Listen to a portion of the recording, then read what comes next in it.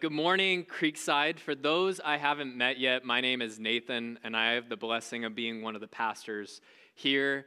And honestly, it really is a blessing just to look out at all of your faces. I know some of you, and I don't know some of you, but I hope that in time, you guys feel a part of this family and join the membership class, get involved, help us in the backyard.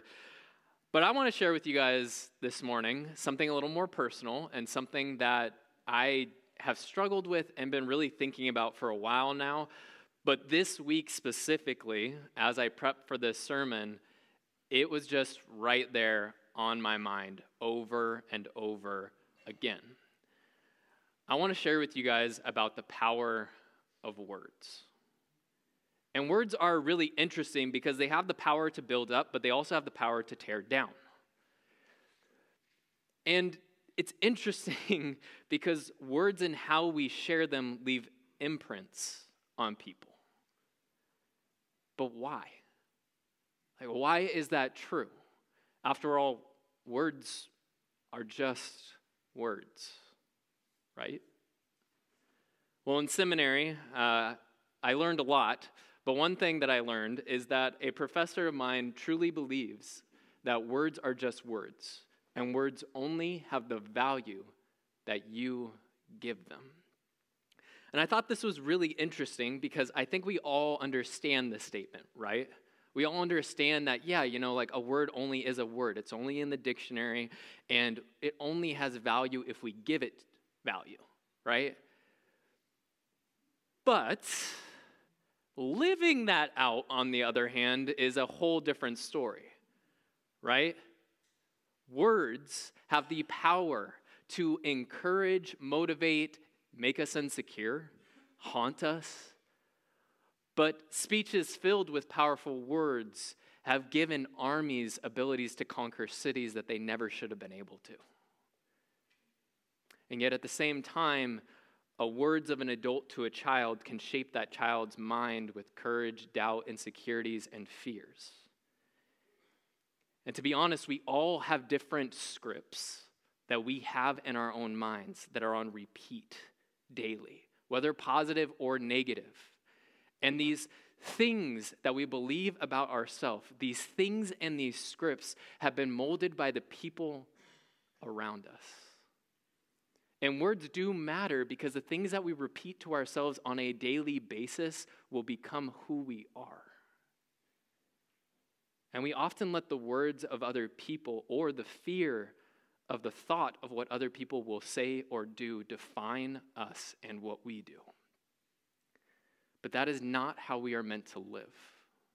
In fact, there's a Bible verse in 2 Timothy 1:7 that says, "We have not been given a spirit of fear, but of power and of love and of self-control." And this is a gift from God. We are meant to walk in the victory of Jesus Christ. And when we let the Word of God, this very book in front of me, when we let it define us, we can walk with courage. We can walk with victory into any situation. Because this book, it calls us saints. It calls us loved. It says that we are forgiven and free. This is a God and his very words that is victorious and glorious. And that's why today we're going to talk about this statement, if my clicker works, that God is glorious, so I don't have to fear what other people think. And this is a powerful statement because if you think about the word glorious, glorious by definition is having a striking beauty or splendor that evokes feelings of delight and adoration. And when I think of glorious, I honestly think of victory, right? We think of glory in the battlefield or glory in a sports game or glory in our own victory in life. And I think that when we look at God in this way of him being glorious, it is about the small victories, but it's also about how God has been faithful. He was faithful throughout this book, and he continues to be faithful. And when God says something, he is faithful to complete it. And when he does, that is a victory. That is glorious. And when we follow God, we don't have to be afraid of what other people say and do. Because God is with us, and he is faithful, and he is glorious. And I really wish that the words that are spoken in this book, the powerful words of God, I wish that we could write it on our hearts. I wish we could write it on our minds. I wish that this would be our guide in our lives. But the truth is, we listen to the lies and speeches and words of other people far more than we actually listen to the words of God. We let the words of other people define our confidence, define our insecurities. And yet I wish we could define our confidence by the victories of God and the faithfulness of God. We fear what other people think. We fear what other people have said. We fear, and yet the Bible tells us that we are saints. The Bible tells us that we are loved, that we are worthy. And to be honest, we battle the crap that people have said to us and that are in our minds with the truth of God. And I want you guys to know that this is not just something that I'm speaking from no experience. This is a daily battle for me. I struggle with different scripts that I have written in my head because I have had some very harsh things said to me that I believe to be true. But I had to try my best to rewrite what God is saying. Like Mark 1:11 says, "This is my beloved Son in whom I'm well pleased." God says that to Jesus before Jesus did any part of his ministry. And because we are God's children, God looks at us and says, "You are my beloved child in whom I'm well pleased." And to be honest, we have to fight these things that are in our minds and the fears that we have with the truth of Scripture. Because with God, all things are possible. And I've had to remind myself to not step out in fear, but instead to recognize that God tells us not to walk in fear, but in courage. He tells us to walk with faith and love. He tells us to walk with self-control in any situation. Whether that's in our thought life or in a conversation or situation that you know you need to face, but you are afraid. We need to understand that we can walk in the fact that God is glorious, that God is victorious, that his words show us we do not need to walk and be afraid. Because if God is glorious, we do not have to fear others. And so as we open the Bible today, I want us to come with expectation to hear the truth of the Word of God. I want us to come from a place of going, yes, God, I may be afraid of this, this, and this, but I need the truth of your Word to wash over me. And so today we're going to look at a psalm that is a proclamation of the fact that God is our light and our salvations. So if you have your Bible, go ahead and turn with me to Psalm 27.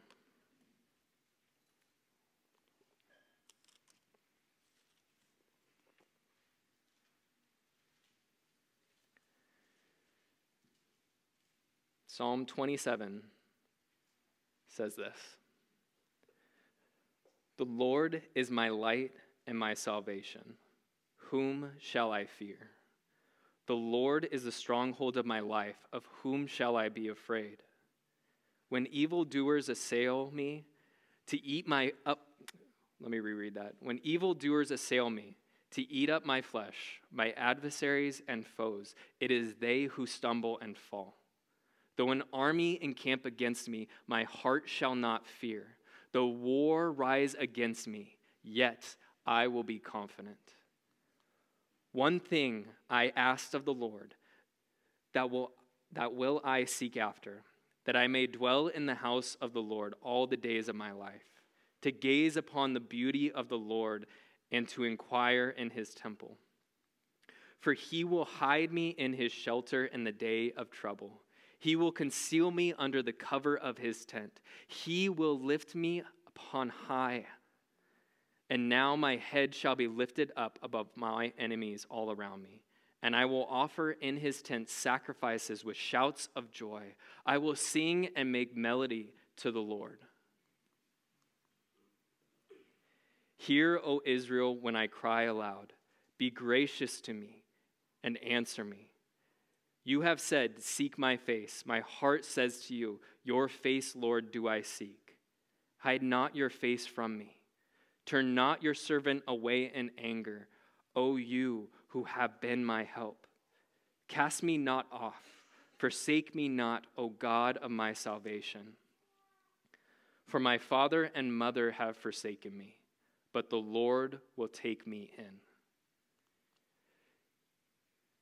Teach me your way, O Lord, and lead me in a level path because of my enemies.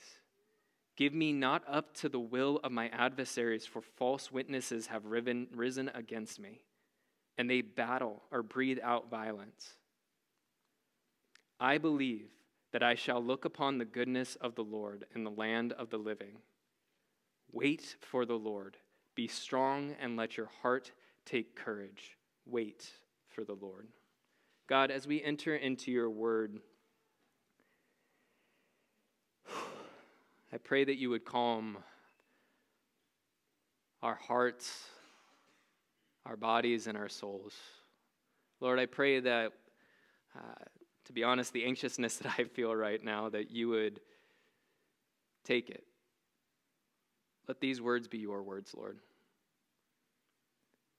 I pray that we would be open to what you have for us today, that we would recognize, God, the fact that you are glorious means that we do not have to fear others. I pray these things in your Son's name. Amen.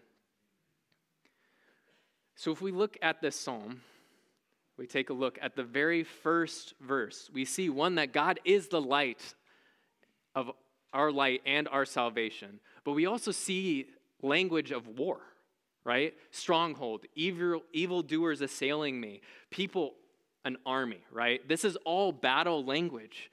But we see that the response to all of this is, whom shall I fear? Whom shall I be afraid? It is they who stumble and fall.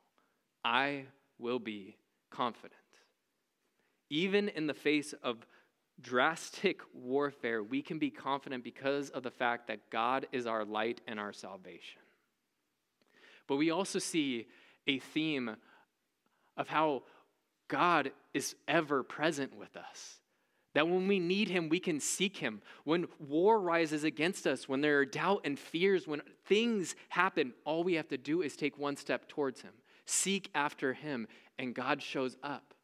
He will help us be in a shelter in the day of our trouble. Though an army may surround us, we don't have to be afraid. In fact, it says that we can shout for joy and sing and melody to the Lord. We can sing when things look like they're falling apart all around us because we know that our salvation and light is from God and he is the creator of the universe. We don't have to be afraid. And we also see here that, sorry, the clicker is being a little funny right now, guys. There we go. See if it stays. It doesn't stay. Hold on. We also see here that when we cry out to God, he answers us. When we seek his face, he shows up. And in verse 10, I really like this verse because when we think of our parents, we sometimes view our parents and our relationship with them as we view our relationship with God. And so if you didn't have the best parents, let this verse be something that speaks to you. Though your father and mother may forsake you, the Lord will take you in. God wants you to be present with them. And honestly, if you have the most amazing parents ever, think about this verse. Tell them thank you. Tell them thank you for being an image of who God is in your life. Because this is beautiful.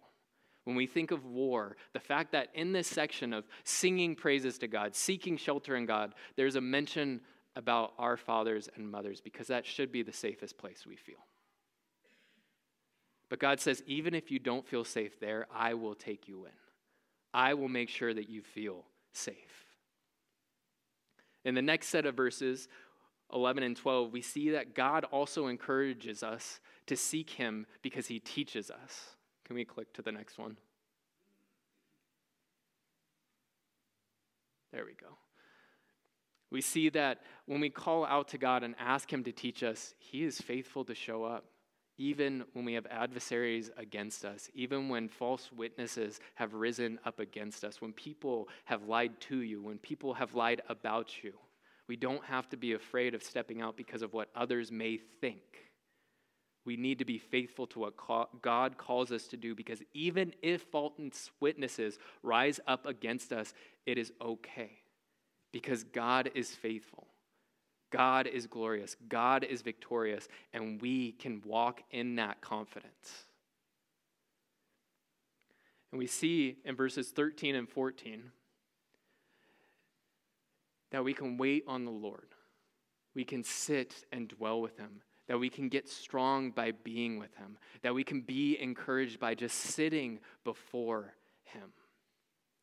And I really like this last section because it talks about how when we wait on the Lord, nobody likes waiting, right? Nobody likes waiting, but when we wait on the Lord, we are strengthened. We are encouraged because it is God who goes before us. And all we have to do is be faithful to take one step towards him. All we have to do is be faithful to seek the next step, because we don't know if it's going to work out. We don't. By our standards, it might not work out. But obedience is not based upon the outcome. It's based upon stepping out in faith and being willing to say, God, this is yours, but I will take one step towards you. I will seek you. And a really cool thing that I read about Psalm 27 this week is that this is actually a psalm that people sang, right? And don't worry, I am not going to sing it to you, okay? I love you all way too much to put you through that, okay? But I read this week this quote. It said, in singing Psalm 27, God's people have a way of not simply expressing confidence in God, but of cultivating that confidence for the widest range of challenging life situations. The psalm uses several synonyms for enemies, giving it the concrete setting of a faithful person beset by those who would destroy him with bloodthirsty, deceitful means. Yet, this is one who can trust God in those circumstances. And if they can trust them in that, if you can trust God in those circumstances, you can trust God in any circumstances. This psalm is a reminder that no matter what we face in life, no matter what enemy we face, no matter what giant we feel is so big in our lives that we have no control over, that we have no idea what to do, that God is ever present in us, and he's just encouraging us to take one step towards him. And as we learned last week, we have tremendous value in God. When we look at the birds in the air, God takes care of them. How much more valuable are you? God cares for you. He cares about the situations you find yourself in. And when I think of this psalm, I actually think of the person who wrote it. David is the author of this psalm, and I want to say David is no stranger to hardship, to war, to being surrounded by insurmountable odds, to being in situations that would terrify even the bravest of us. David was not a perfect man, but in many stories that we read about him, he had faith and courage to step out in amazing situations because he knew that God would help him conquer anything. And so we see that David had a history of conquering giants. He conquered a lion, he killed a bear, and there was actually a giant in the story as well. But I'm going to summarize his story real quick so you get a preview of why this type of man would write a psalm like this. See, David was tasked with taking care of his father's sheep. His one task was to keep them safe and make sure they were cared for. And so in this story, we hear that a lion comes after these sheep. And so David, instead of being afraid and being like, all right, well, it's just a sheep, like my life's more important, he goes, no, my role is to keep these sheep safe. This is what I've been tasked with. I'm going to go kill that lion. He kills the lion. He then has courage when a bear comes to go and face that bear, all the while not saying, yeah, this is about me. I just killed a lion and a bear, right? No, he makes it about God protecting him. He makes it about how God called him to take care of the sheep, so he will protect them. And I love this because I've lived in the woods. I've seen bears. I didn't want to walk towards them. right? Like, what person would, in their right mind, be like, okay, there's a bear, I'm going to walk towards them? Sometimes I do because I just want to see the wildlife. But when it's late at night and it's dark, and this happened, I was walking to camp once, and a bear walked across the path, and I went, no, I'm just going to go back to my friend's house. They can drive me back to camp. Forget it. Nope, I'm not doing this. But David recognized something. He recognized that he was tasked with taking care of the sheep. He said, this is my job. This is what I have to do. And I will be faithful to this job because I know God will protect me. So he killed the lion. He killed the bear. He gained courage and he gained confidence in the fact that God would provide victories in his life. And then we see another story come up where David takes food and supplies to his brothers who are at war with another nation. And he approaches the war and he hears a giant on the other side of the war, the other nation, just screaming insults at God, screaming them, telling somebody to come and face him. And David's like, what the heck, guys? Like, how come none of you are brave enough to go face them? And his brothers make fun of him. His brothers say, there's no way. So David says, I'm not going to listen to you. I am going to go and tell the king that I'm going to face this giant. He goes and tells the king, and the king goes, ha ha, no way. Like, there is no way you can do this. And David is confident in himself because he recognized what God had done. And he recognized that God would do it again. And so David, in his confidence, says this to the king. 1 Samuel 17:34. See if the clicker... Can you guys click to the next slide? There we go. 1 Samuel 17 says this. But David said to Saul, the king at the time, your servant used to keep sheep for his father. And when there came a lion or a bear and took a lamb from the flock, and I went after him and struck him and delivered it out of his mouth, and if he rose against me, I caught him by his beard and struck him and killed him. Your servant has struck down both lions and bears, and this uncircumcised Philistine shall be like one of them. For he has defied the armies of the living God. And David said, the Lord who delivered me from the paw of the lion and from the paw of the bear will deliver me from the hand of this Philistine. And the story continues.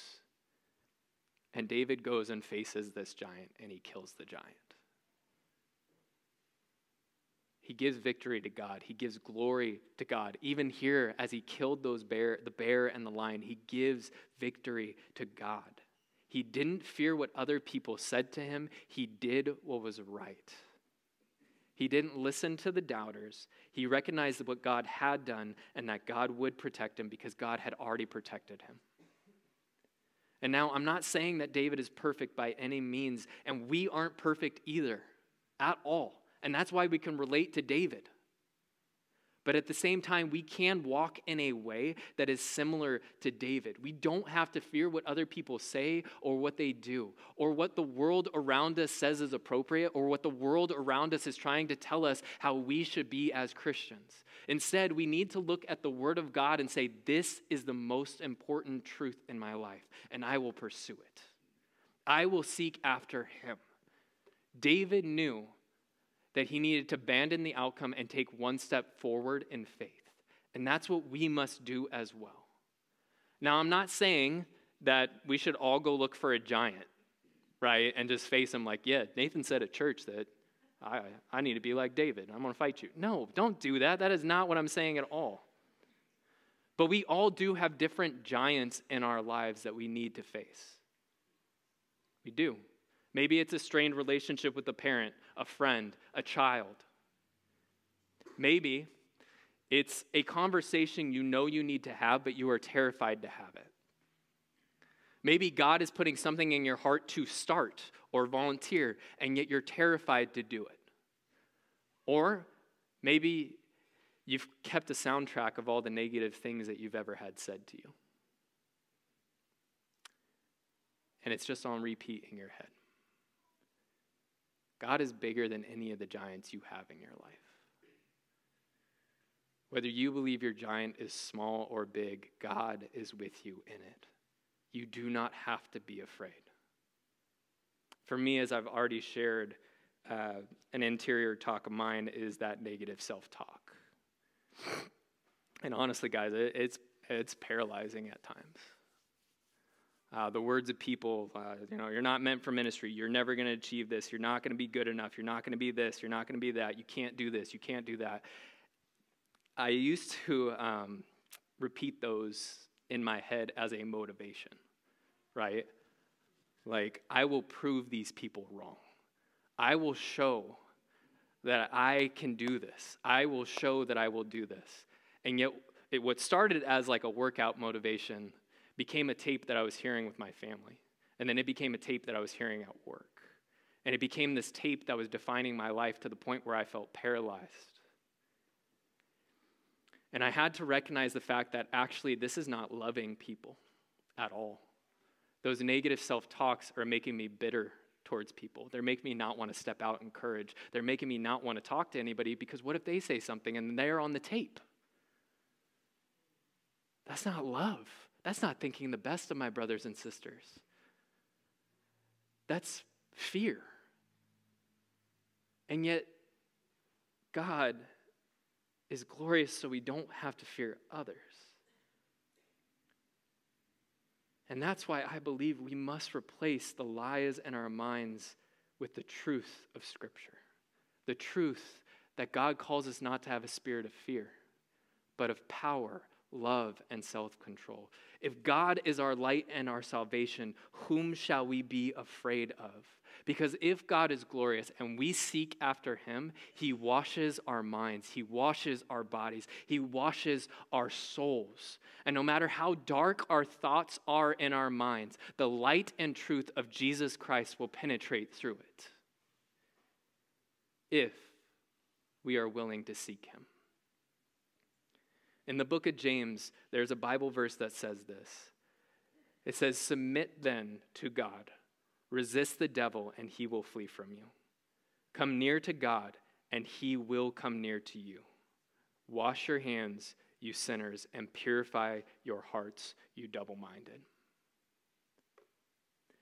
I love this verse because that first section, submit yourselves therefore to God, resist the devil, and he will flee from you. So we see when we take a step towards God that the devil will flee from us. But we also see when we take a step towards God, we begin a journey of where God is purifying us, where God is cleansing our hands, where God is helping us not be double-minded. Because when we draw near to God, he is our glory. When we draw near to God, he is our victory. And we don't need to define who we are by the actions and words of others. We recognize that God calls us his holy children. He calls us saints. And so we can walk in the glory of God because that glory is what washes over us. And that's why if God is glorious, we don't have to fear others. Because God is with us in every situation, no matter what your giant is. All you have to do is be willing to have a moment of courage and step towards it. Step out in faith, knowing that God will catch you. Knowing that obedience is not based on the outcome. It's based upon your one act. And so I don't know what in your life you may be afraid of right now. I don't know. It may be that you're afraid to confront someone. It may be that you're afraid to forgive someone. It may be that you're afraid to ask for forgiveness because you know you've done something wrong. Or maybe you're like, no, I really just need God to wash over my mind with the truth of Scripture.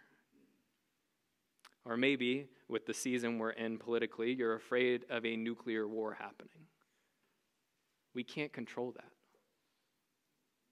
All we can do is recognize the fact that our God is glorious, that he is the creator of the universe, and we just need to be willing to take a step to seek his face, to let him wash over us with his truth.